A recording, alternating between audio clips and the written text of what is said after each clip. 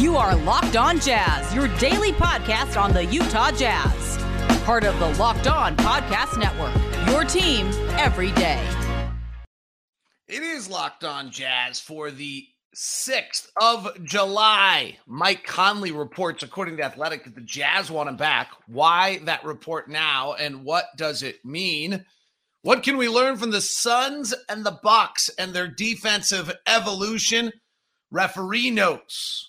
Bojan Bogdanovic notes, NBA Finals preview notes, and a live show, all coming up on today's edition of Locked On Jazz. Pow!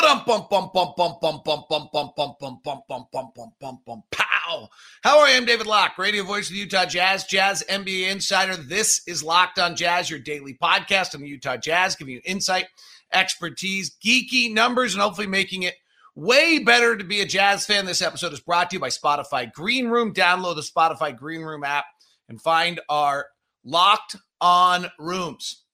The draft is actually getting fairly close. We'll start digging into some of that. NBA Finals is here.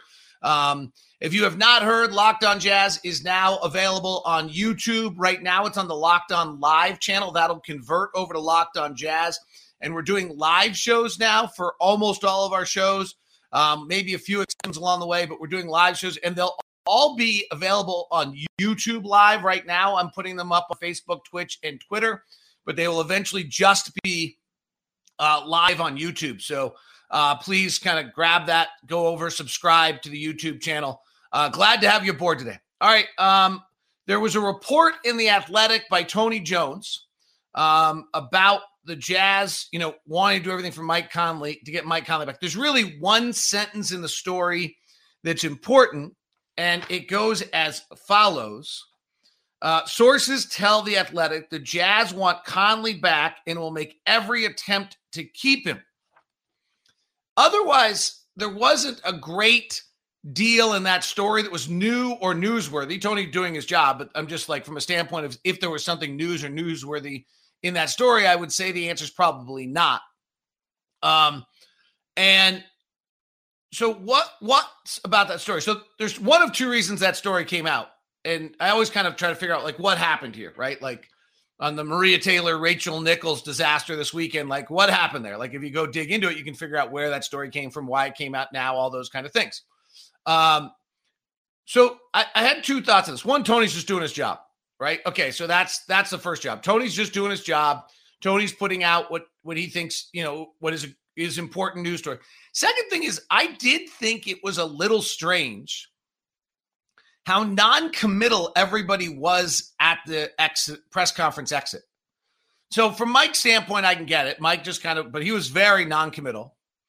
And I thought Dennis was pretty non-committal. And my one thought on this, totally just hypothetical, guessing a little bit, is that maybe what we're having here is with Dennis now in an advisor role, that the Jazz kind of sources, right? So somebody told Tony this, Tony's doing his job. The Jazz wanted out to Mike, hey, I know that the closing press conference felt kind of non-committal. We really want you back. Quinn was, outwardly praising toward Mike and kind of I can't think of the word. I want to say outlandish, but outlandish implies incorrect, about what an amazing teammate he is, what an amazing person he is, and how he's one of the most favorite people he's ever coached and ever been around. That's universal across the league. In fact, I got asked the other day by who's the nicest guy in the league, and I thought, it might be Mike Conley.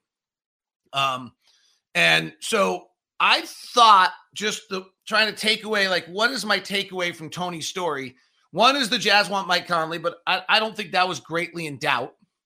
Obviously, there's a price. Obviously, if we can't make any other moves and Mike Conley sign and trade is going to yield something that makes the team better, you have to consider it if that works. But Mike Conley sign and trade means Mike Conley has to agree to where you're going, and Mike Conley has to agree to the sign and trade. And so that's not as easy as it is to pull off.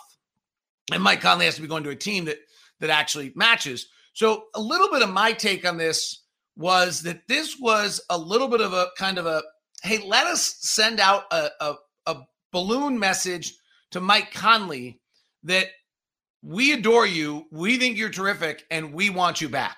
And that's my take on this, is that the reason that story came out, that, Tony's doing his job, but there's always a little bit of a reason why a story gets out, is that the Jazz wanted a message out to Mike saying, hey, I know things were kind of non-committal from Dennis and that press conference, and you were non-committal also, but we just want to make sure it's clear. Quinn was out, was outwardly filled with praise.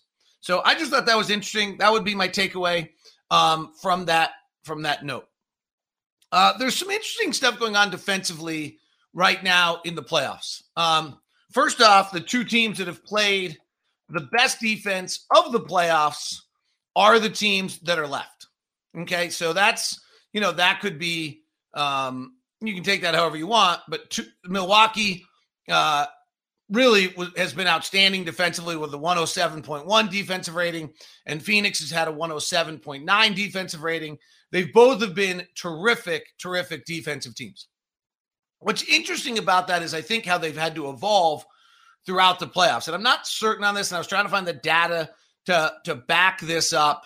But I think that this is, I think I feel pretty comfortable about this. So if you look at the regular season, what's interesting about Phoenix, Utah, and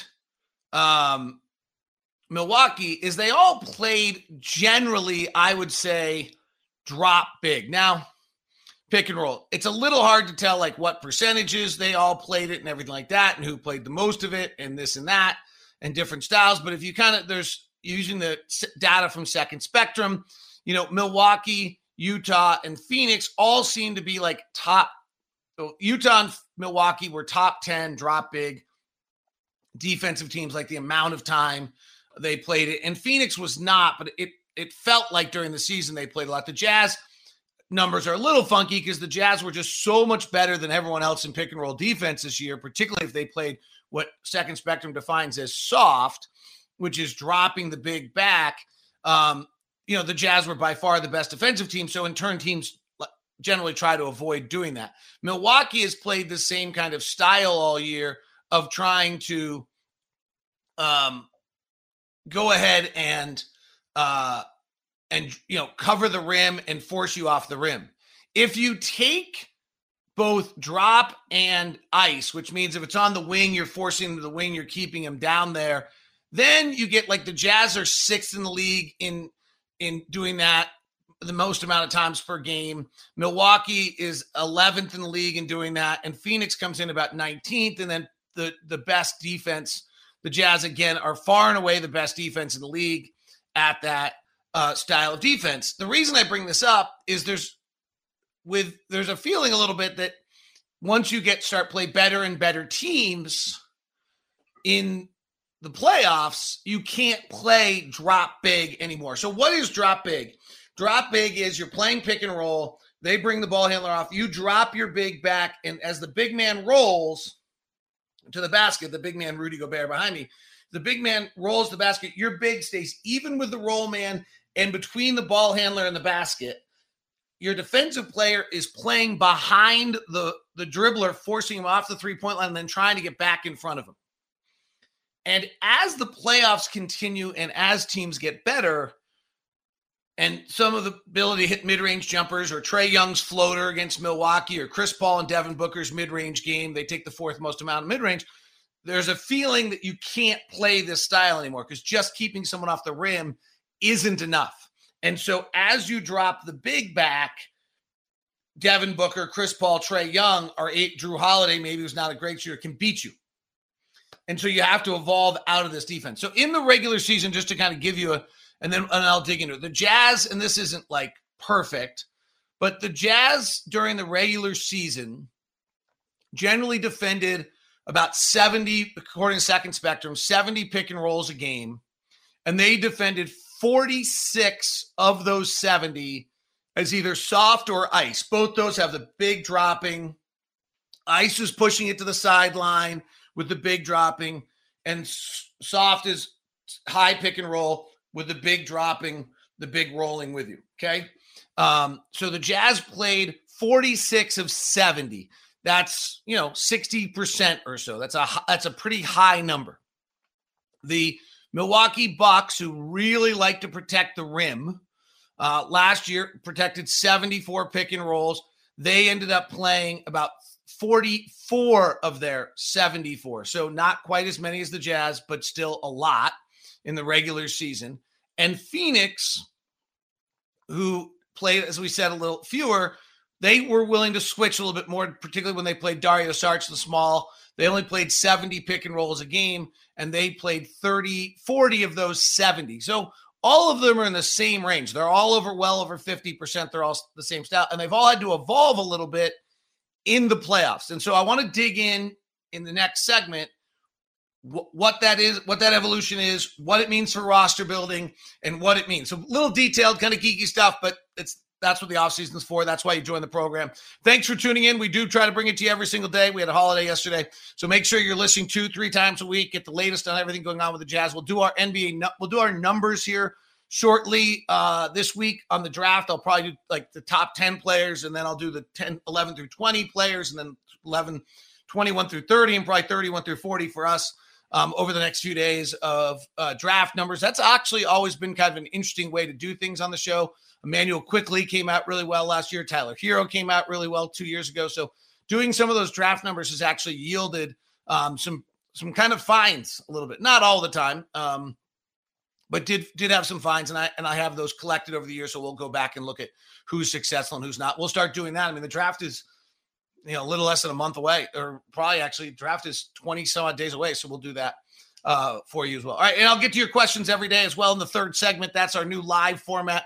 Glad to have you, good audience listening live. Thanks very much for tuning in today. Tuesday edition of the show is brought to you by our friends at Murdoch Hyundai, located at 4646 South State Street in Murray, located in Linden and in Logan. We want to get you into the best car you can possibly get into. The Murdoch Hyundai family has been in Utah for 90 years, helping out all of Utah, and the Hyundai brand is just amazing. I turned in my Elantra. It was the North American Car of the Year for a reason. It was absolutely fabulous. The one I was driving was $26,000, high end actually for that car, and had every bell, every whistle, just remarkable. And it's why it won North American Car of the Year. Right now, I am driving the Sonata, which is a little bit of the higher end sedan. It's a big car, fits a lot of people, has great space. And then the SUV lineup is amazing. The Tucson, the Santa Fe, the little Kona. I drove the electric for 2 days just to check it out for my dad. I was super impressed by it. They've got a really cool Ioniq 5 coming out at the end of the year. You can check that out. So it's all going on at Murdoch Hyundai. If you're going to head down there, please email me first at dlock09@gmail.com, dlock09@gmail.com. Today's show is also brought to you by Built Bar. Guess what? I think today's the day. I think there's a special flavor. Oh, I don't see it. I thought there was a special flavor coming out today. I think there is. Grasshopper cookie, I think, is coming out today. Limited time flavor. Built Bar's version of the Thin Mint cookie. I have them. They sent them to me. I love them. 150 calories, 17 grams of protein, only 5 grams of sugar. It's amazing. The coconut, I actually will be ordering the grasshopper cookie when it's up, unless I hope it hasn't sold out already. It couldn't have possibly sold out by this morning. These are great.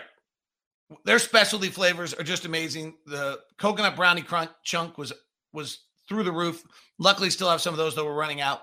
It's all at Built Bar. Promo code Locked On gets you 15% off. The grasshopper cookie is described perfectly. It's the Thin Mint cookie. Order today. Get your grasshopper cookie. The 9 other flavors are there. Built Bar is the official protein bar of the U.S. track and field team as well. Go to Built.com. Use the promo code Locked On. Get 15% off your order. Use promo code Locked On at Built.com for your latest orders. The grasshopper cookie is not up yet at Built.com, but will be shortly. So keep an eye on that, or at least as I record it live. All right, so what are the answers to this defensively? Because what's interesting on this is as you suddenly start to look at various games and things of that nature, is Milwaukee, who we just talked about, has had to change a dramatic amount against Atlanta. That Trae Young got injured, and so we don't actually know if it really was going to work. But by the end, Milwaukee's playing Lopez up a lot higher. There's two things. So from a Jazz standpoint, what this is that if we continue to play in the playoffs and people are going to play us in pick and roll. Now, what we saw is we're so good in pick and roll that the LA Clippers just stopped playing pick and roll against us. They literally just stopped it and spread the floor and drove, and we saw it. And then Rudy had to come in and help. And then they kicked to Terrence Mann and he made 8 million freaking threes. So let's go just pick and roll. Frankly, we don't need to change our regular season pick and roll. Like, honestly, we don't. Like, we can talk about all this stuff. This is only based on players. We have one of the best defenses in the NBA. We were by far the league's best pick and roll defensive team in the league. We don't need to just start fiddling for the sake of fiddling. There's no reason at all to change this from what we saw in the regular season. There is some argument that as the playoffs continue, you have to evolve. And I actually think we made all of these adjustments. I actually don't think this is like something that's that different and that new. But there's some aspects to this when we build this roster that we can look at. So first off, I do think the Jazz have done this. Rudy's played up higher much more. Rudy's been willing to switch much more. Rudy's been much more active defensively. The Jazz have adjusted throughout this game where the level of the screen, where he plays based on the level of the screen. All of these things have actually taken place, and it's why we're the number one defense in the NBA this year and why we're the number one pick and roll defense. So when it gets to pick and roll, and this is where it's just crushing that we didn't get to play Phoenix. And, give Clippers credit. They beat us. Like, they absolutely exploited our weakness, and we didn't have an answer to it. And that is still, frankly, going to be a problem. But here are the two things in the league that happen, I think, if, in fact, you're playing, you got to play this style. And so here, it gets really interesting. So one is you can just switch everything, right? I think that we're going to probably switch more and more, and then Rudy gets pulled out of the middle. And as you're forced to switch more and more, and Rudy does a pretty good job with this, the problem is what we're going to now start seeing is instead of people doing the silly thing where they attack Rudy every time and they pull him out and they attack him and then Rudy blocks a shot and we all go crazy and I make a joke about it on the air like, oh, everybody tries it once. And what they're actually going to start doing is they're going to drive and they're going to kick. And they're going to kick and they're going to penetrate off the kick, and then Rudy's got to rotate back, and it's a question of whether he can get there in time.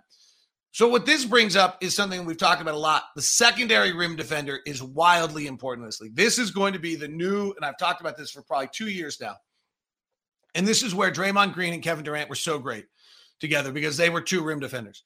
You're going to have a secondary rim defender on the floor as teams spread out and five guys can shoot so that when the penetration, the rotation comes, if they've pulled your main guy out, you can bring another rim defender. It's where the Bucks are so great. They have Giannis Antetokounmpo, if he's healthy, and Brook Lopez both being able to defend as the rim defender on those plays. And that makes a world of difference. Jay Crowder's not quite that rim defender.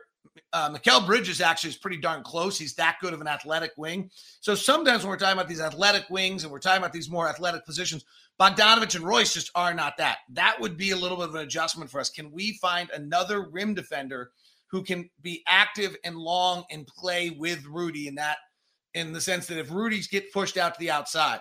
The second thing that gets interesting here is if you're playing pick and roll and Rudy's got to come up higher to the ball, the roll man now tries to roll behind Rudy. You have to probably bring the corner guy in from the weak side corner to bang and bump the roll man. It's what they do to Rudy all the time. The problem is you got to be big enough to do that. This is where, as much as everyone says this game is going small, everything I'm talking about here gets to be size and length. Size and length still matters pretty dramatically in this league. And the Bucks are, like, if you think about the Bucks with Giannis at 7'1" and Lopez at 7'1" and Middleton's decently length and Drew Holiday's big for his position, like they get PJ Tucker's not, he's just physical. They get long, right? They got two, because of Giannis, everything fits in. Mikal Bridges is long for his position. Jay Crowder's not. DeAndre Ayton 7'1", so he is. Devin Booker and Chris Paul are probably fine. So, I think that when you're talking about these guys, length matters because now, so Rudy's got to come up to deal with Trae Young or Chris Paul or Devin Booker or Kawhi Leonard or Paul George or any of these mid-range marvels in the postseason, and he comes up to bother that. You still want your guard or your wing to get in back on him in a way so that Rudy can release back to the roll man and still protect the rim. You don't want him out. That's just switching. So your preferred approach is to come out, bother him, and let your guy get back. But if that roll comes aggressively, someone's got to come from the weak side to defend, and then your other defender has to play the X on the X out defensively. If they run something and that's Mike Conley or Donovan Mitchell, you're 6'1", not having an impact on a guy who's a foot taller than you. So that's another issue here. When you talk about the Jazz have to make some evolution defensively, that's where length, versatility, we're thinking about on ball all the time. But I would actually argue we're talking about secondary rim defenders. We're talking about guys who can roll and bump a big. You know, when Rudy rolled against the Clippers, he ran into massive men, right? Because they were all 6'8", 220. Every guy on the floor other than Reggie Jackson was 6'8", 220. So when Rudy rolled and they brought a weak side guy in and blasted him, it was 6'8", 220 that was hitting him.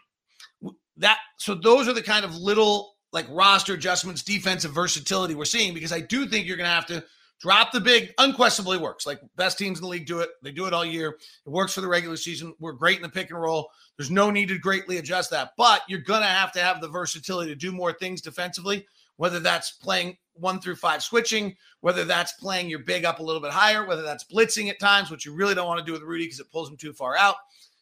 Those kind of things you're going to want to be able to do.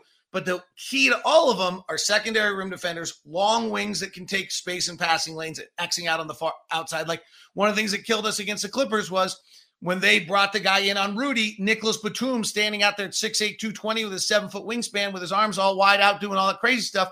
And it was hard for us to make the passes to each side. So, I think that's what we're a little bit of what we're talking about there with those versatilities. So just want to share that with you. A few other notes for you. Bojan Bogdanovic's team lost the other day. He was awesome. I think he had close to 40 again. I honestly am glad. I just think Bojan just battled so hard through that wrist. Any break he can get. I mean, I don't mean to say like, hey, for Bojan playing the national team and winning is amazing. I wish Joe wasn't playing, frankly. I have no problem with anyone who said no to the Olympics this year. This short turnaround flip, I understand it's a once in a lifetime. I understand Rudy representing France. I understand why you would do it. I also have 100% understanding why you would say no right now. So frankly, from a Jazz standpoint, I think if we were perfectly selfish and honest about things, we would probably want to keep all of our players out of the Olympics and let them just rest and get ready for the next season. I'll talk a little bit about the NBA Finals here for a second. The NBA refs are out and who they're going to be. I'll share that with you, and I'll take your questions as we continue on the show today. Today's show is brought to you by our good friends at betonline.ag. That is your home for your sports betting with the promo code Locked On. You get a 50% welcome bonus. Baseball lines are all the Dodgers are playing Miami today, -1.5. My Giants lost yesterday despite having our ace on the mound, but we're -1.5 against Wainwright and the Cardinals today. Here are the NBA Finals lines. You also can bet the U19 series, by the way. Phoenix is a 6-point favorite tonight. And so Phoenix is a 6-point favorite. And then you can actually have some fun stuff because it's the finals. If you want to bet the line like up a little bit. So in other words, if you want to bet Phoenix to win by 12.5, you bet 100 to win 190. If you want to bet Phoenix to win by over 15, you're betting 100 to win 200. They have some fun kind of lines like that to make it more interesting on that. They have NBA game props out for you as well. The series right now is the Suns -190 and the Bucks +165. So they're definitely expecting that. USA under 19 is playing Australia under 19. They're in 11. That game is taking place today. And the USA is a 17-point favorite in that one. Also, keep an eye on it all. A lot of fun stuff going on. They also have the Mickelson-Brady matchup against DeChambeau and Rogers. And the DeChambeau and Rogers are the favorites in that one. That's all at betonline.ag. Today's show is also brought to you by grip6.com. My good friends at Grip6 do amazing work. The belts, the socks, and the wallets. You make your choice. The promo code is Locked On for you to get the best deal available. But let's talk about the belts because that's my favorite. It's all I wear. Without flaps, without holes, without bulk. It fits perfectly. Yesterday, I had to give my 30-inch waist son my 36-inch waist belt because he forgot his belt. And I will admit that one did not fit as perfectly as my strap wrapped around his 18-year-old waist quite a ways. But that's why when you buy Built 6, if you remember your own belt and get Grip 6, you get your own belt. You actually get to say what your size is. And that's why it fits perfectly. And you don't have to be a nincompoop. And is that a real word? I don't know. And forget your belt and make your dad be the one who wears no belt. But when you have a 30-inch waist, shorts don't fit. So I had to help him out. All right. That's a little bit more about our family life than you needed to know. But what I am telling you is that grip6.com is outstanding. The men's honeycomb belt is my personal favorite. It's right on the front page right there with 102 5-star reviews. You can get it with whatever color belt you want. And then the great honeycomb buckle, they're $49 plus the promo code Locked On will make it cheaper for you. If you dig through, you'll see various things. The really high-end, beautiful ones are the premium series available for you. Have the forged carbon fiber belt for you. You can are a little bit higher, and that's what I wear when I'm wearing a suit. And then you also can just get the basic men's classic pack. It's all at grip6.com. All right. NBA officials are out.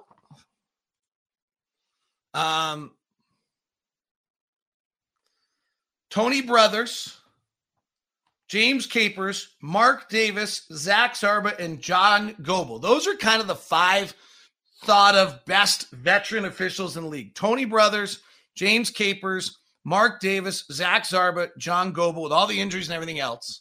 Those are the kind of 5 veterans. Goble's right on the edge. And then the next generation of kind of the best officials in the game, these are the guys that get there. James Williams, David Guthrie, Pat Fryer, Sean Wright, Courtney Kirkland's getting his first finals, Eric Lewis, Kane Fitzgerald, Josh Teven. Oh, and Scott Foster obviously is in that first group. So Brothers, Capers, Mark Davis, Scott Foster, Zach Zarba, and John Goble are kind of the 6 lead veteran best officials in the league in the league's mind. And the next tier, Sean Wright, James Williams, David Guthrie, Pat Fryer, Courtney Kirkland, Eric Lewis, Kane Fitzgerald, Josh Teven, all coming up. That's like the next 7 that are there. Wright, a little bit older. James Williams, I think a little bit older. Fryer, Guthrie, Kane, and Teven on the younger group that's actually making it through. Nate McMillan got a 4-year deal. It's probably worth talking about during the week. With that, tomorrow I owe you the points gained players, just with the Conley news and stuff. I thought we should touch on that. Let me get to some of your questions. David Horan, great to see you, my man. Here comes the question I think we're all feeling. Is it wrong? I still can't find myself able to watch NBA games all the way through because of Jazz depression. It is totally fine. I'm not that far off from you, but I do think it's the finals. The finals have been legendary no matter what the year is and what the story is. And it's probably time for us to stop and grab it and listen and watch and enjoy it. So I think that's it. What do you think the coaches are working on with Rudy? Josiah Johnson with a good question from YouTube. Again, we're going to move everything over to YouTube, so please go subscribe at Locked On Live, and we'll not be on Twitch or Twitter or Facebook here at some point. So we'll just be on YouTube, so please make that jump over there. I really think it's a lot of just a lower body balance strength, and you got to be a little careful here because the things that make Rudy great, the multiple actions defensively, the incredible dexterity, the ability to get out on a pick and roll and then get back to the rim, and all those things are also, you could lose them if you try to add too much lower body strength. His problem is when he rolled against the Clippers and they pushed him, he's so top heavy, he doesn't have that lower body girth that he ends up kind of losing his balance and he couldn't make the roll to the basket. The same thing in his post play. When someone gets in between him and the basket, he doesn't hold his balance particularly well. But you go make him too heavy down below, you could lose all the things that make him great defensively. So it's a little bit of a give and take there.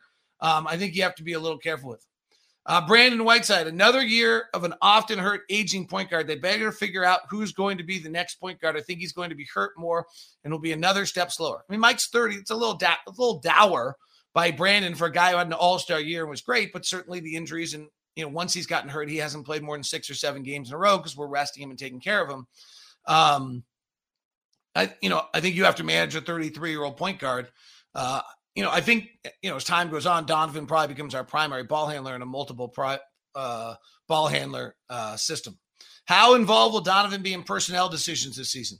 So another good question from Josiah. I think this is a really tricky game. So you can ask Donovan his opinion and you can see what he wants to do, But the minute you ask that and you don't do it, now you're into a world of hurt. Like we've seen this with numerous teams where they go to their star and they say, hey, what do you think? Well, now you're almost letting your star become the GM. And I'm not sure that that's always the best answer.